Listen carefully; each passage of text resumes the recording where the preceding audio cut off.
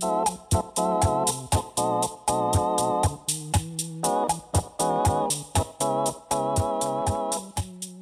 is up, ladies and gentlemen, and welcome to a new episode of the Triflix Cast. I'm Tristan Watkins, and this is the show where we interview creatives and innovators and individuals and try to understand what it is that drives their passion, learn a little bit about them along the way. Today we have Mr. Luke Rex. Yeah, thanks for having me. Dude, I appreciate it. No, I'm super pumped to be on. It's my pleasure. Thanks for coming on. And today we'll be learning about his entrepreneurial background, some nonprofit work that he's co-founded. Co-founded. Some startups that he's been working on, and a little bit about his background that has led him into this. Yeah. So, Luke, I'll give it to you. Tell us a little bit about yourself. Absolutely. Man. Well, I'll just kind of dive in and start with my why, because that's really, really where my drive and my passion really starts, and it's more of my story. But growing up within school, I had an IEP. I'm not sure if you're familiar with what an IEP is, but no, what's an IEP? It pretty much I kind of consider it like a diagnosis process, and it pretty much means that specific students need extra resources to learn in a better way. Okay. So they need extra attention. So I was a resource student. I was pulled out of classes and had all my tests read to me. I had extended time on tests, pretty much just over my entire education. I mean, I graduated from my IEP my senior year. So for years I was doing this, and it built up just in my mind how I'm different. And how I'm not going to be able to excel and learn at the proper pace, whatever the proper pace would be. Was that discouraging, or was that 100%. Just good to learn? Okay. Yeah, absolutely. I mean, it was one of the most discouraging things I would say that consistently happened to me over time. I mean, school is a place where you should go to learn, and school of a place for me was where I just felt like I was completely different. I would literally physically be taken out of that class. And that alone just tells everybody in that entire room, you're different. And that consistently happened for years. So taking that out, acknowledging my IEP, I found an opportunity within the school. I went to Noblesville High School and graduated up north and on the north side of Indianapolis. And there was an innovations class, innovation and open source learning curriculum. And this was an opportunity for students to pursue what they want, when they want, really how they want. So it just sounded amazing. My brother went through it. He patented a product, which was I'm pretty sure they called it the U-Scoop. It just solved the problem of pouring protein powder into a water bottle. But through that, he really influenced me to get into that class, which was a huge blessing in the end. So this class was only for sophomores and up. So I entered the class my sophomore year, stayed in it through my senior year, and entered into it with a strong passion with movie making and film work. So I mean, everyone has their GoPro and everything. That's when GoPros really took off. All these GoPro videos are being kicked out. Really, just learning the base of the creative process when creating film and storytelling. So what did I do? I acknowledged that I didn't really know much, so I networked. I just constantly reached out to different producers, directors. I got invited to a couple different James Franco movie shoots. He helps out low budget college students. Mind you, a low budget film is $49 million and under. That's a low budget film. So I mean, it was a phenomenal experience being on set, seeing every part of production from everyone who's doing audio to everyone who's doing makeup. I mean, to interacting with talent and the different actors. It was really, really amazing experience. But everything that shifted, you would think that experience going there and being on set and seeing everything would kind of solidify like my passion what was that like being on set? It was really amazing, honestly. I mean, I was an outsider coming in, so I was just observing everything. Everything was new to me. I was talking to every single person that was coming up. Even to the guy who just screams cut and rolling and all these different things. That was his only job. And just interact with him, talk with him. But it was more of the flow that I was really fascinated with, and how the director, the creative vision behind this, how he was leading people. Because generally I believe that if a movie doesn't perform very well, that kind of is a reflection on the director, because Right. he's the leader. I mean, he's leading and guiding all these people to share the vision that he sees in his mind. All in all, I mean, it was a decent film. It was very interesting. It was bikers and more of preppy preppy boys, and they were, I mean, I'm not sure. It was an okay film, honestly. I wasn't too intrigued by the film. I was more intrigued by everything happening within the film. It was a learning process for you, Absolutely. right? And but what happened was I connected with this producer named Javier Guerrillo Marsquatch, and I still feel like I'm pronouncing that wrong till today. But he was one of the producers for Need for Speed. And it took me 6 months to get on a 5-minute phone call with him. And in that 5-minute phone call, it changed my entire passion for film and movie making, because I was going through a list of questions. Again, it took me 6 months and a 5-minute call. And this Javier was driving from set to set, and that was all the time I had with him. So one, that acknowledges the level of grind and the level of passion and commitment that it takes, because I mean, every minute of your day is taken. But what he told me at one point in that conversation, after multiple different questions, he interrupted me and just said, "Luke, know what the hell you're doing before you come out to LA, because if you don't, you're going to waste years of your life." And that really set in, and just I had to kind of reanalyze everything, because I was seeing what actual movie production looks like, and how intense it is. And I totally decided probably that next week that I wanted to stop. I didn't want to pursue film and movie making, but I wanted to stay in film, because I love storytelling. The fact that we can walk into a movie theater and have all of our emotions controlled for an hour and a half by someone else, like, is insane through the visuals and through sound. It's fascinating. So where do you think that like original drive for film came from? Because it sounds like it went away kind of quickly whenever you realized, not necessarily the amount of work, 'cause I feel like you probably have good work ethic, that you could do it if you wanted to, but like, where did that come from, and why do you think that it went away so easily whenever he answered that? I would say that it came from I'm an auditory listener. That's how I learn. I learned through my ears. That's why tests were read to me, and I had extended time. I had more time to process.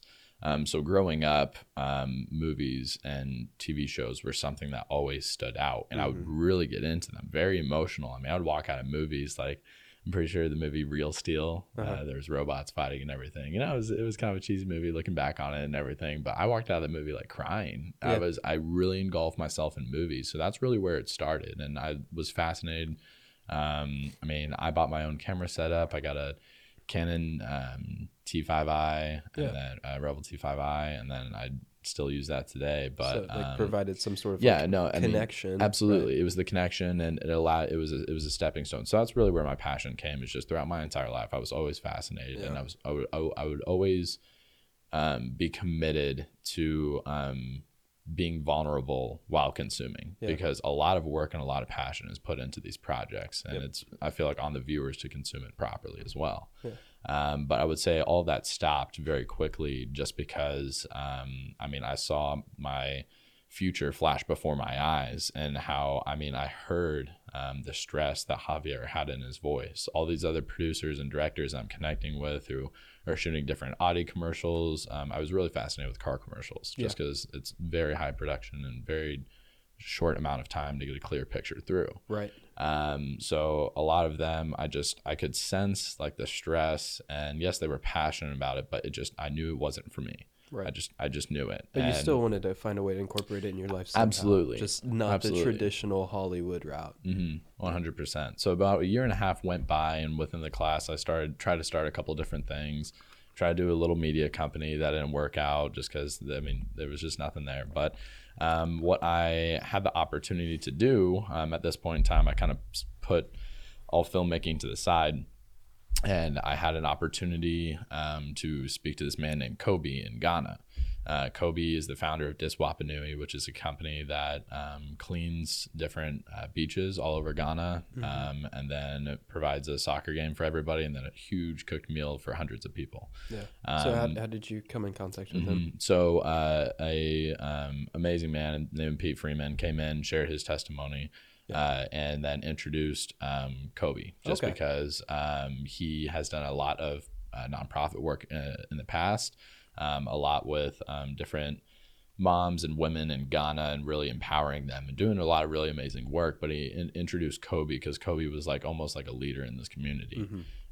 Within 45 minutes, we were on a Skype call with him. And at the time, I was just asking different questions about his environment.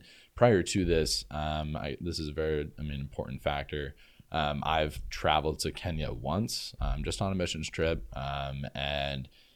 Again, like for me, I'm an observer. I listen. I'm always, I kind of take myself out of the room and observe what's going on. Yeah. And I did that in Kenya, phenomenal experience. So I was just analyzing needs pretty much when talking to Kobe. And the need that I just kept hearing is a school. They need a school. They need a school. So that next week, the co-founder and I, his name's also Luke and Luke. He's a childhood best friend. We've grown up, and he's doing some really amazing things right now. We decided we were going to build the school. Yeah. And so we had no idea, because then we looked to each other and we just had no idea what to do. We're like, how do you build a school in a third world country where the only connection you know is a guy named Kobe. You don't know the dynamic of the government system. You don't know the economy there. You don't know anything. Right. So how do you build a school? So we did the same thing. We reached out and networked. We reached out to people who have accomplished these things and have that knowledge. So one of my mentors that we connected with was Scott Harrison of Charity Water. Are you familiar with Charity Water by chance? No, okay. I'm not. Yeah. So Charity Water is one of the world's most successful nonprofit organizations that help clean water, the clean water problem in the world.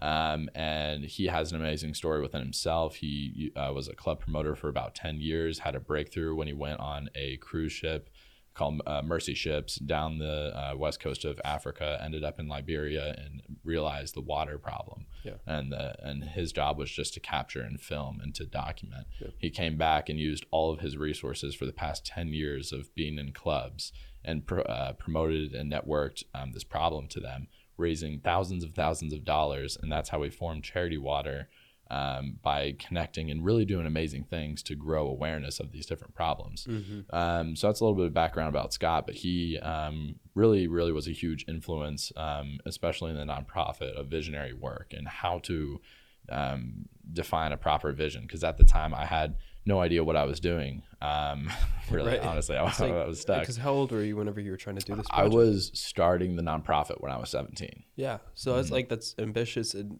I don't think most 17-year-olds would have taken on such a feat. Right. But you like, I don't know, like whenever you first met Kobe, or when you were hearing about him before the 45-minute call, or not before, at what point, like, did you think like we should do this? Like, what was it about that situation that inspired you to pursue? So it was just the need that these students aren't getting provided any education. And like, I got sent a picture of about a 4 or 5 year old boy holding a whiskey bottle, and just like, that's just how it is over there. He was drinking water out of it. Right. But like, after going to Kenya and seeing honestly what human suffering is at its worst, which is hunger, I believe that's one version of it. Right. And just seeing it breaks your heart. It really changes you and moves you as a person. And after seeing that, it's like, okay, how can we impact and change this community? Because we can't necessarily come in, because the Ghanaians don't really have a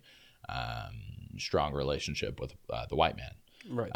So we can't come into this environment and try and grow and cultivate something, but we can impact the minds. So let's start the school and start an educational system. So I broke down this class that I was in, the Innovation Open Source Curriculum class, and broke it down into 10 pillars that can be replicated anywhere in the world, regardless of what resources you have, because it's all based off of mindset development. Yeah. Prior to, there's one thing I was going to loop back around, honestly, but the need that we saw was just, it needed to be built. The school needed to be built, but we didn't want to have the missions trip mentality of, we're going to come in, provide almost temporary hope, and then leave. Yeah. So that's when the nonprofit came in, because that's how it can be sustainable. And what blows everyone's mind is it took $3,000, $3,500 to build the school, pay for teachers, pay for uniforms, pay for school supplies, everything for an entire year. $3,500. Granted, it was a classroom of 4, and there was 1 lunchroom, but that alone provided them with a ton of different opportunities. But right. through that entire process, I learned a lot, but graduating, still on the timeline, we ended up building the school. Phenomenal. It was fantastic. Both Luke and I graduate, and then outside of school, it's kind of like, well, what do we do now? For me, I decided not to go to college, university, since I'm kind of already doing my own thing. I kind of want to stay with that. Right. I really like it. I feel fulfilled, and I feel that I can be a student of the world.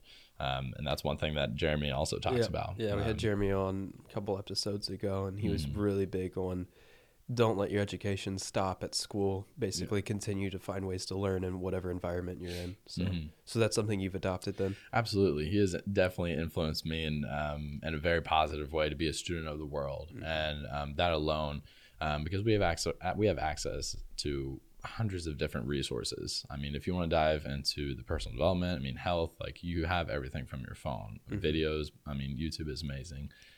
Books, podcasts, everything. Right. So really just try to self-educate myself outside of high school. But during my senior year, I had an internship at a tech company on the north side. It was a home automation company. So I was working as an installer right out of high school for about 9 months. I was just a technician. I was in the field working with these guys. Okay. But the homes I was in was the who's who of Indiana. I mean, there is rich and then there's wealth, and we were in the wealth. I mean, you really, really get a clear picture of once you reach a certain point of success, how you can use that wealth and how you can use your knowledge and really make an impact on the world. Yeah. And what was your takeaway from that?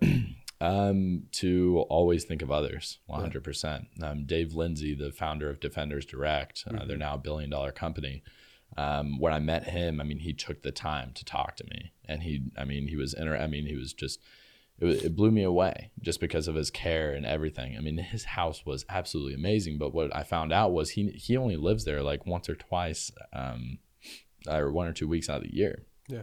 All the other times he lives in New York, but that home is actually used for people, because he has a nonprofit all over the world, and he pulls people in from that nonprofit that are movers and shakers and ambitious and want to make something of themselves, brings them into the States, hosts them in these homes and educates them, helps them get their citizenship, and then releases them back into, they just go back into society, and then they start like a whole new life. Really, really, that is using wealth at your finest. There's a house manager literally providing everything for these people. That's a very, very clear vision of how to use your wealth properly. Which was inspiring, beyond inspiring. Time moves on. I realized that I don't want to be a technician, and that there wasn't too many opportunities at that specific company. I feel like I served my time there and really took away everything that I needed to then approach the next best opportunity, which I'm currently working on now, is Outhouse Co-working. So for and about what is the company, but also what does co-working mean for people that don't? For sure. Right. I'll break it down. So Outhouse Co-working is one of the nation's first commercial furniture showrooms that doubles as a co-working space. What co-working is, it's getting entrepreneurs, independent workers, startups, and all working under the same roof. Because a lot of these startups, they can't necessarily go out and buy and lease an entire building. They can buy an office for $1,500.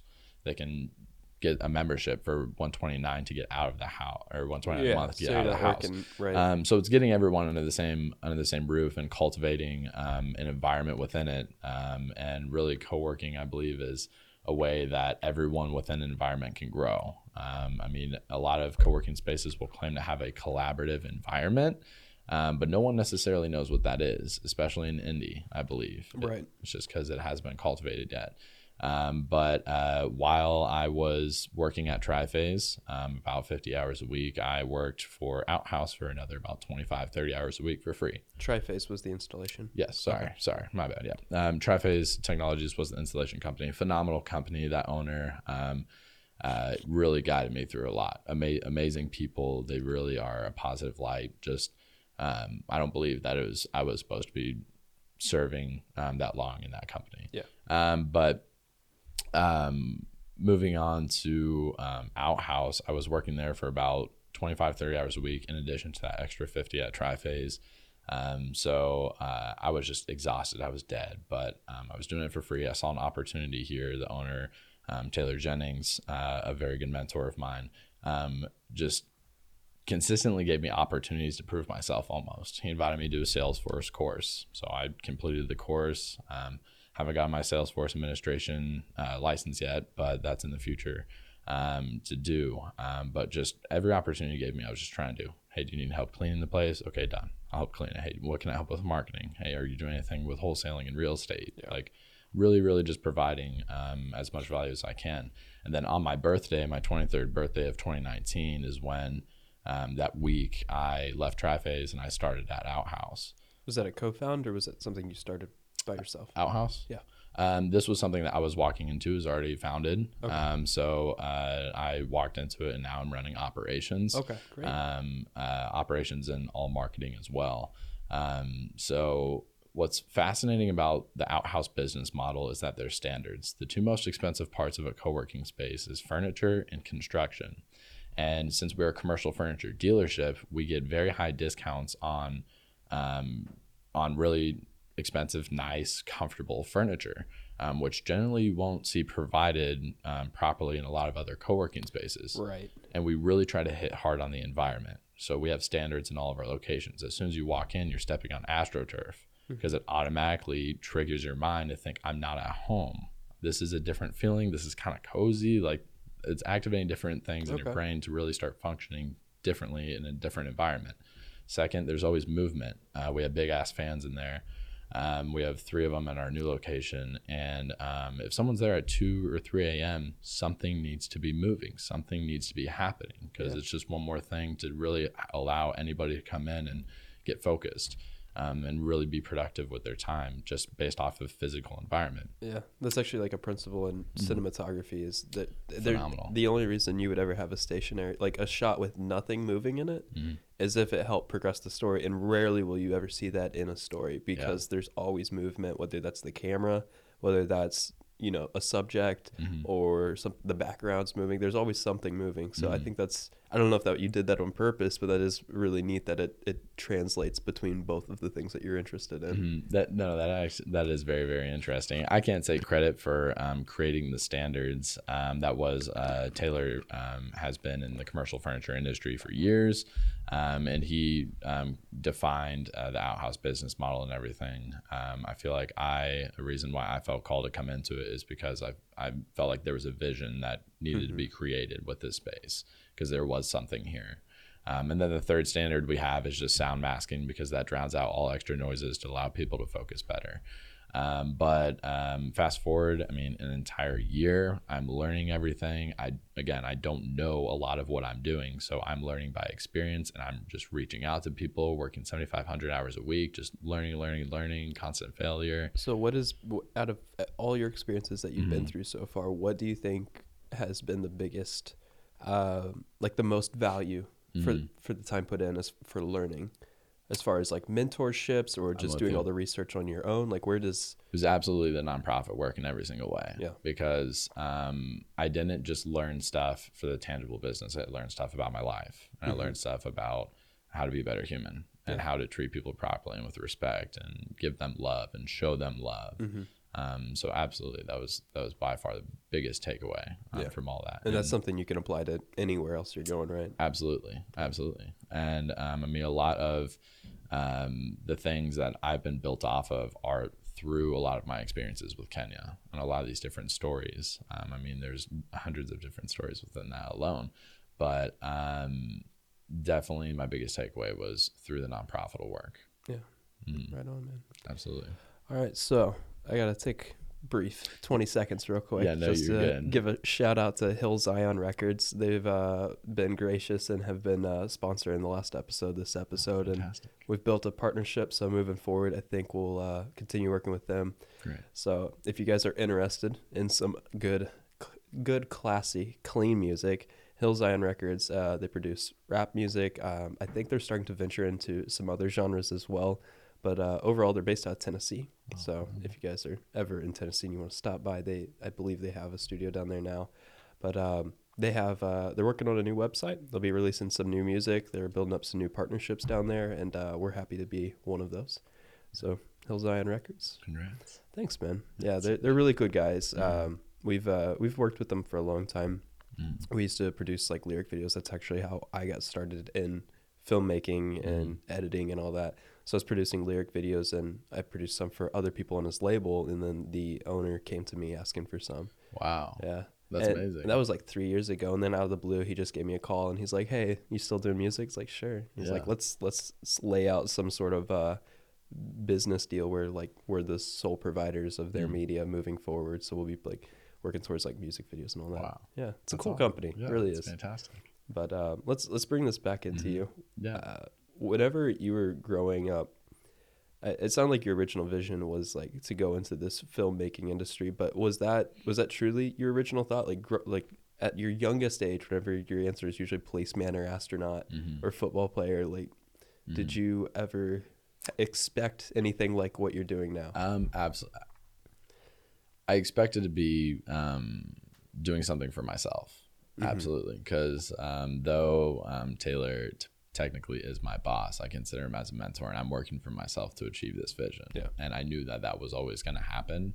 Not sure in what form, what way, what's the specific field, but I knew that would happen. And I'm just blessed to have the opportunity that is how I'm living my life now, because that just opens up the door for so much more growth. It really does. So, I mean, from the beginning, honestly, I wanted to be a Marine. That was my thing. I grew up, my grandpa was a Marine. And then I held a camera. And then from that point on, I'm like, I can create something for myself. Right. I really can. I'm seeing everyone. I mean, the boom of Casey Neistat hit YouTube, and that changed the entire dynamic of filmmaking and vlogging within itself. And that alone was very, very inspiring to see. It was very inspiring. It was really neat whenever he blew up too, because vlogging didn't really exist before, and he wasn't the originator of the concept, but he was definitely the one to popularize it. And it was really interesting to see that even after hundreds years of filmmaking and thousands of years of storytelling, and mid 2000s, we're still getting new formats and new mediums and new ways of telling stories, even though like the principle's been around for years. So for me, whenever I saw Neistat come out, that was definitely one of the cooler aspects. And since then, like we still, like, YouTube's completely changed it as a whole. Absolutely. Anybody, like you said, a small budget of 49 million for a Franco film, right? Some low budget. Yeah. But now it's like you and your friends can go out for like $3,000, make a camera, post it on YouTube, and go viral in a day. And that's like completely blows my mind, because before that, the only way to get something to travel that far was either to pay for the publicity or just pray that like word of mouth was enough to carry it. Yeah.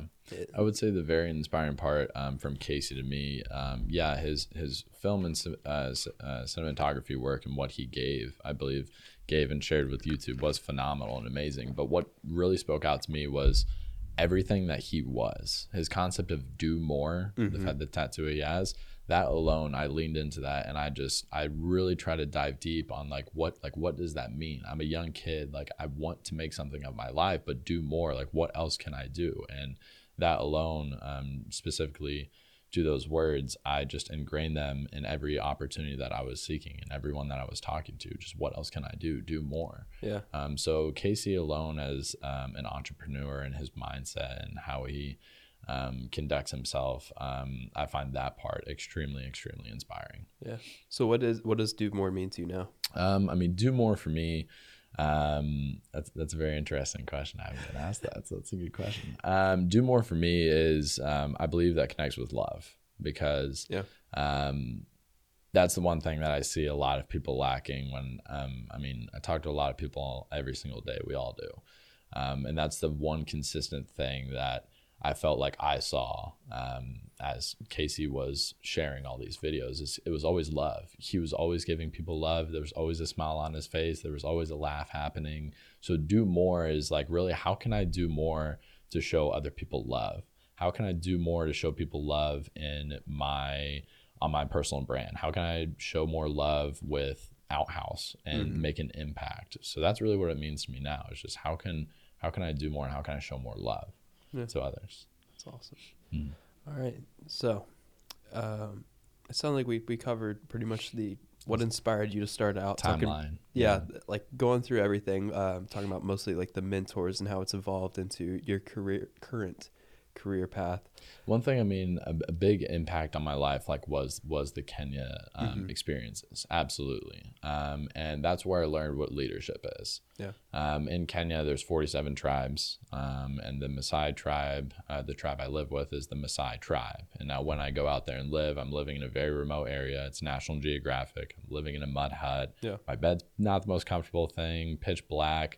The stars are the most amazing thing you'll ever see in your entire life. No light pollution, nothing. But I learned leadership because who I live with over there is one of the main bishops of Kenya. He used to be. So he oversaw 200 churches. Very, very amazing man. Very well respected. He has lots of cattle, if that means something to you. He's very, very well said in Kenya. Right. But he told me this story of how to approach life. So a Maasai boy, in order to enter manhood, they don't practice this anymore, but they have to kill a lion. So when I heard that, we were all sitting around the fire, stars were out and everything. Our guard was just walking around making sure, because there's packs of hyenas that'll run by and everything. And it was a really amazing experience, really set the environment. But I asked him, how do you practice to do something like that? How do you practice to kill a lion? Because I don't see any YouTube tutorials on how to do that. Like, I don't know where that comes from. And he just walked through the entire story of how it's performed. So there's about 100 boys that surround a lion, and all of them are singing at a very high pitched rate. I can't do it as well as them, but it's just like a woo, just all of them, 100 boys, just that close. And the closer and closer that they get, again, I can't do it as well as the Kenyans, but they have like this deeper sound. It's like a and they're singing to the lion. What James says, they're singing to the lion to let the lion know that it's okay. But what the lion's looking for is fear in all of these boys' eyes, because that's his out to survival.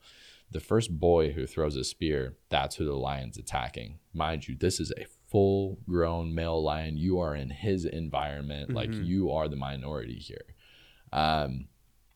And the first boy who throws a spear, that's who the lion's coming after, and it's the responsibility of the other two Kenyan boys right next to him to kill that lion. All three, they collectively enter manhood. That's not the first thing James told me. When I asked, like, how is this done? That's what he said second. What he said first was, it's no practice, it's just courage. Yeah. And that's it. That's the only way they do it. They don't practice at all. They literally all just walk out there with an insane abundance of courage. And that's how I view leadership. And I saw him as the leader he is. And when I kind of go back and say that my non-profitable work is where I've learned most, it's those experiences that really put stuff into perspective. Because while I'm there, I mean, I took the no practice, just courage philosophy and now applied it to my life and how I approach people. And I mean, it's all with courage. It really is. So just really amazing experiences like that have set me on the right direction. Nice. And you mentioned that you were living out in the middle of pretty much nowhere. Oh, yeah. And you're talking about doing things for love. Earlier, we were off camera. We were talking about rock climbing. Yeah. So is that, could you share a little bit about rock climbing and then your van idea that we were talking about as well? For sure. And are those related at all? They all relate back to love and giving people experiences. Yeah. Because what I was blessed with Kenya is the opportunity to go and experience that. And I believe that every experience that you have the opportunity to do will unlock more knowledge and different abundance to improve your life of just different knowledge. So with rock climbing, I started training in 2019. And for those of you who don't comprehend rock climbing, because it is viewed as just like, it's a rock climbing gym, you just get rock climb. But I mean, it is an extreme sport. I mean, there's people who are climbing 1,000-foot walls and all of their weight is on their thumb. So if they slip, they fall. And if your belayer isn't ready to catch you, odds are you could probably break your legs and die. I mean, there's people who free solo. The 1% of climbers that die are the ones who free solo. But getting into this culture and this environment of the climbers, there are a lot of environmentalists. There are a lot of people who really care and love nature. So I leaned into it. I'm just like, there's something here that I want to be able to provide to others. I was blessed with the opportunity to go natural climbing multiple different times, and I almost had guides. That's where so there's gym climbing, which is just in a gym. We can drive there and just go climb. Right. Natural climbing is just in nature on a rock. So you have to hike out and you have to set up all your gear and everything. You climb natural rock. So there's 3 different kinds of climbing, 4 technically. There's bouldering, which is short routes with extremely hard moves. There's top roping, which is where it's the rope and your belayer next to each other, but your rope goes over the top anchors at the top of the wall and back down to your belayer. So the anchors are catching you. And along with your belayer. The third is sport climbing, which I'm recently starting to train for, is where you set your own fall protection. So you go up with a bunch of different quick draws, just different carabiners, and you set it and clip in your own rope. And that's where if you fall, if that rope slips through your belayer's hand, like everything ends bad. So it's a really intense in the belayer amount of focus. You have to be focused. What's the belayer's the person catching you? Yeah, sorry. The belayer is the person that's catching me and who's technically saving my life. He's the person on the other side of the rope. Okay. And then the third is trad climbing. With sport climbing, there's bolts that have been preset, so little metal rings pretty much that you clip your quick draws into, which are just the carabiners. But with trad climbing, you are just placing these different pieces of equipment in cracks in different parts of the wall, and you have to find them as you go up. And that is something that I'm not sure if I can get into. It is another level of intensity, but circling back around to just this entire environment and culture, every time I walk into this gym, I climb at Climb Time Indy, and I believe that they show what true climbing culture is, and it's a ton of love. It doesn't matter who you are, it doesn't matter what your skill set is. The reason I love climbing so much is because it is a community thing. We might sit at a wall and talk about the best way to climb it, which is called beta, because you have a different body type than I do, and you may climb this route differently than I do. So I might say, hey, do you want some beta for this problem? Here's how I did it. And then if you would go and you would try, if you failed, then we would just, okay, let's try this. So really, I mean, you may only be climbing on a wall for an hour, but you may have a 3-hour long session. 2 hours of that time is just talking to people. And that's what I love about this community is like, because once you talk, it just opens up for, deeper conversations and everything. And I was blessed to have the opportunity to have guided trips out into nature and really was shown how beautiful the environment is. The Buddhists believe that the best way to find yourself and your inner peace is to go out, venture into nature, and don't come back in until you find yourself. And that's true. Once you take yourself out of society and the environment you're in and completely surround yourself, but nothing but nature, it is at its purest. Everything is natural. And with that opportunity, I looked into how I can provide this for other people in a way that people would actually want to. Because when I hike and I rough it, everything's in my backpack, everything, cooking, cleaning supplies, safety gear, my home that I set up in for the evening, everything's in my backpack. But what I want to be able to provide this beautiful experience of going out into nature.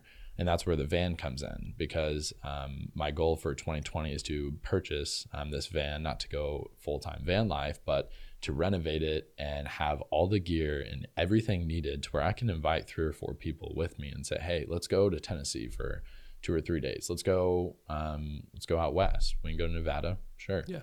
Just completely take yourself out of an environment and say, hey, I have everything that we need, and all you have to do is bring clothes. I have the food, I have everything. And I wanted to be able to show people this beautiful side of the world that a lot of people don't experience, just because it is daunting. It is daunting if you don't have the gear, if you don't know the right way to go, how to hike properly, what to look for, all the safety things. But with someone who does know that and who can guide and share that love and that experience with you, that's what I want to be able to provide to people, because I know that something is there. I know how it can impact and change someone's life. So what I do, I recommend people books based off of where they're at in their personal journeys. And I just, at specific points in time, I'll just ask them, or I'll just tell them, hey, I really believe that this book can impact you at this point in time in your life. I believe there's something in this book that can really guide you on whatever's next. It helped me. And it's amazing watching their lives transform. It really is. And I believe the same thing can happen with nature and going out and experiencing just peace and everything within it. And then I want to see what comes out of that as well. Yeah, that's pretty inspiring. Appreciate it. Yeah. So we have couple minutes left, and we'll just go through some rapid fire questions for you. You've had like a pretty diverse life as far as like all your career backgrounds or your job backgrounds, however you want to refer to them. What has been like the biggest misunderstanding people have either had about you or what it is that you do, whether that be like school and the IEP or one of your career paths or the Kenya, anything like, what do you get the most questions about? I definitely get the most questions about how I continue to stay motivated with all these different, or disciplined. There's a difference between discipline and motivation. How I continue to stay disciplined within all these different journeys and all these different changes, and really how I stay disciplined on my vision of what I see myself, because I am following what I want, not generally what the typical path is. Yeah. Okay. And then as far as advice for people, is there one thing that you want people to take away?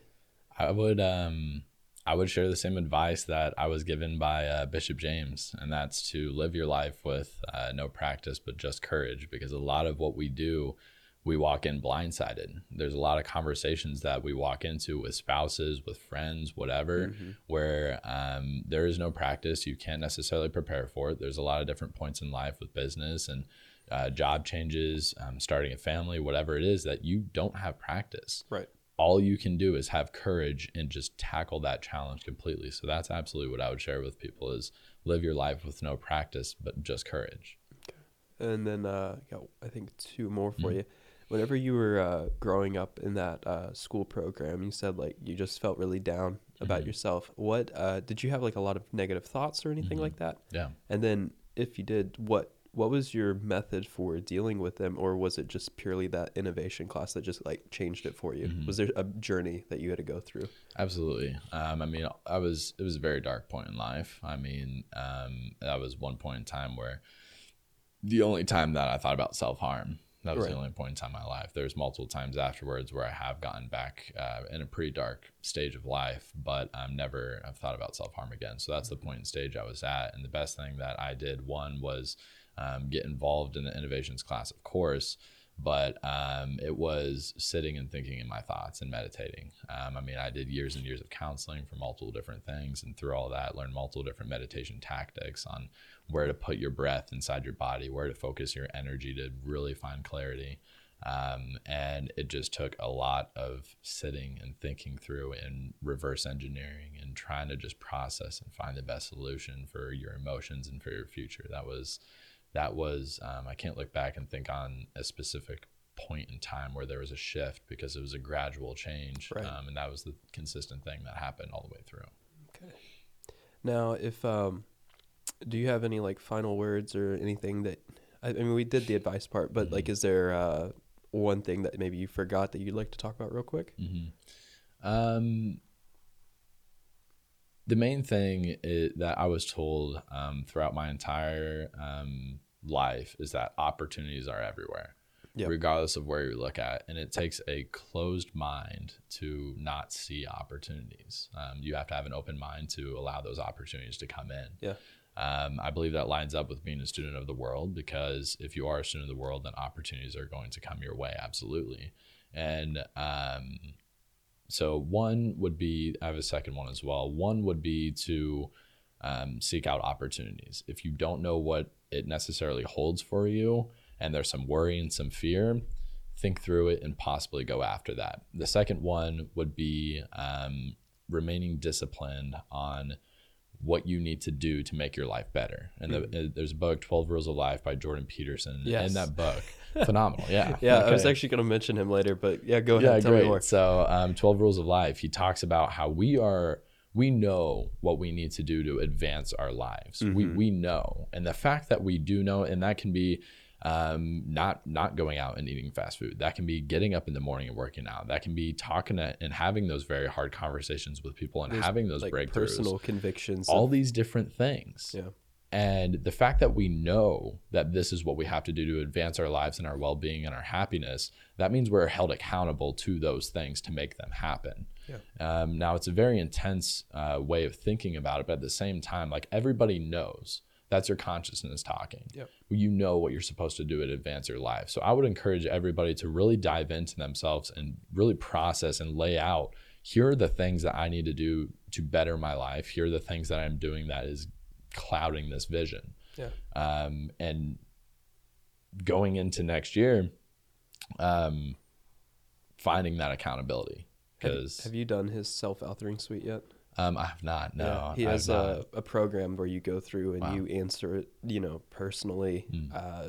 Take as long as you need, be as intimate with the questions as you can, so that way you get the help that you need.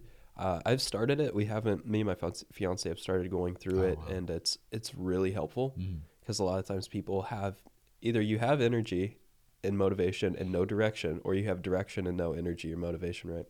Yeah. And what this does is it simplifies that process, because people all usually overthink things, and he kind of reduces it to a much simpler way. Now, it's very time consuming to go through this, of course. Like, I would say it probably takes a couple of days of time, but it was really helpful for what we've gone through so far.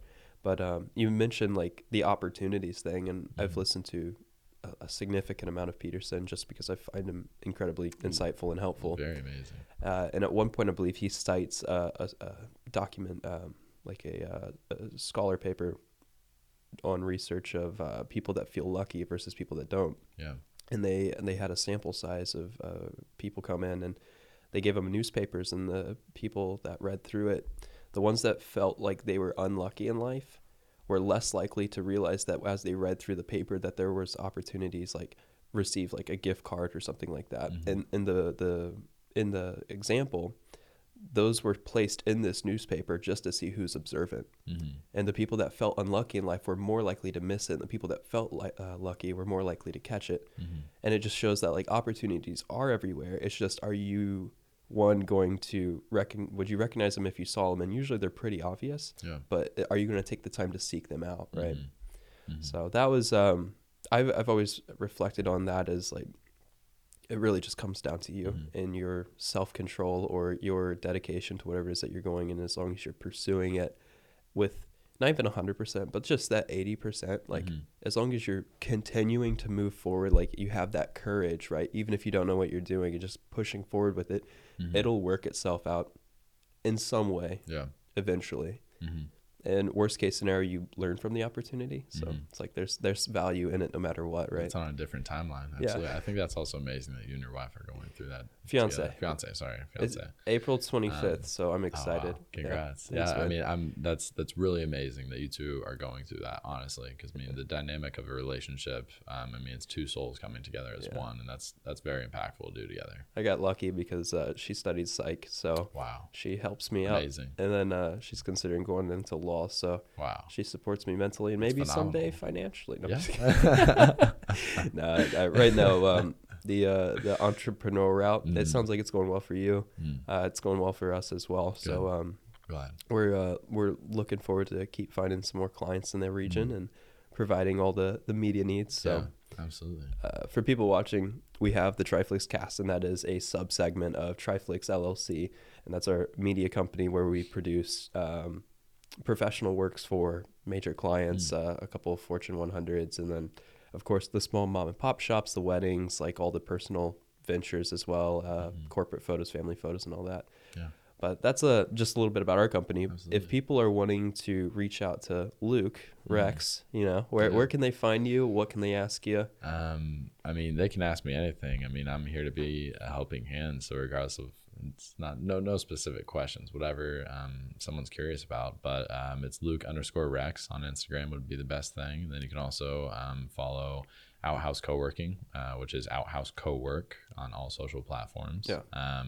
And through there, I've learned through multiple different people, Jeremy being an influence, on how to share this exact same story we talked about today on social and just have full transparency all the way through. So really everything I share on social is an exact replication of who I am. So I really want full transparency with anyone that would love to ask any questions or engage in conversation. And that's LUKE_REKS? Yep, REKS. Yeah, thank you for clarifying. Yeah, no problem. I was struggling with it whenever I first saw it. I was like, I know it's pronounced Rex, but like I've never seen it spelled that way, so it's just kind of unique. Yeah, at Luke LUKE_REKS. Great. Yeah.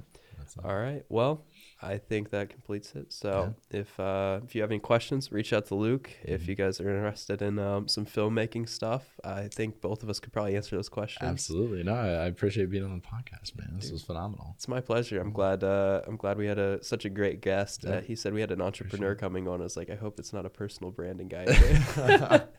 Nah, I give him a hard time. I really do like all the personal branding people, but it is nice to see somebody that is trying to like pursue something like tangible, right? And I think there's so much value of the personal branding, but it's really, for me, it's rejuvenating to see like something tangible being contributed to the world.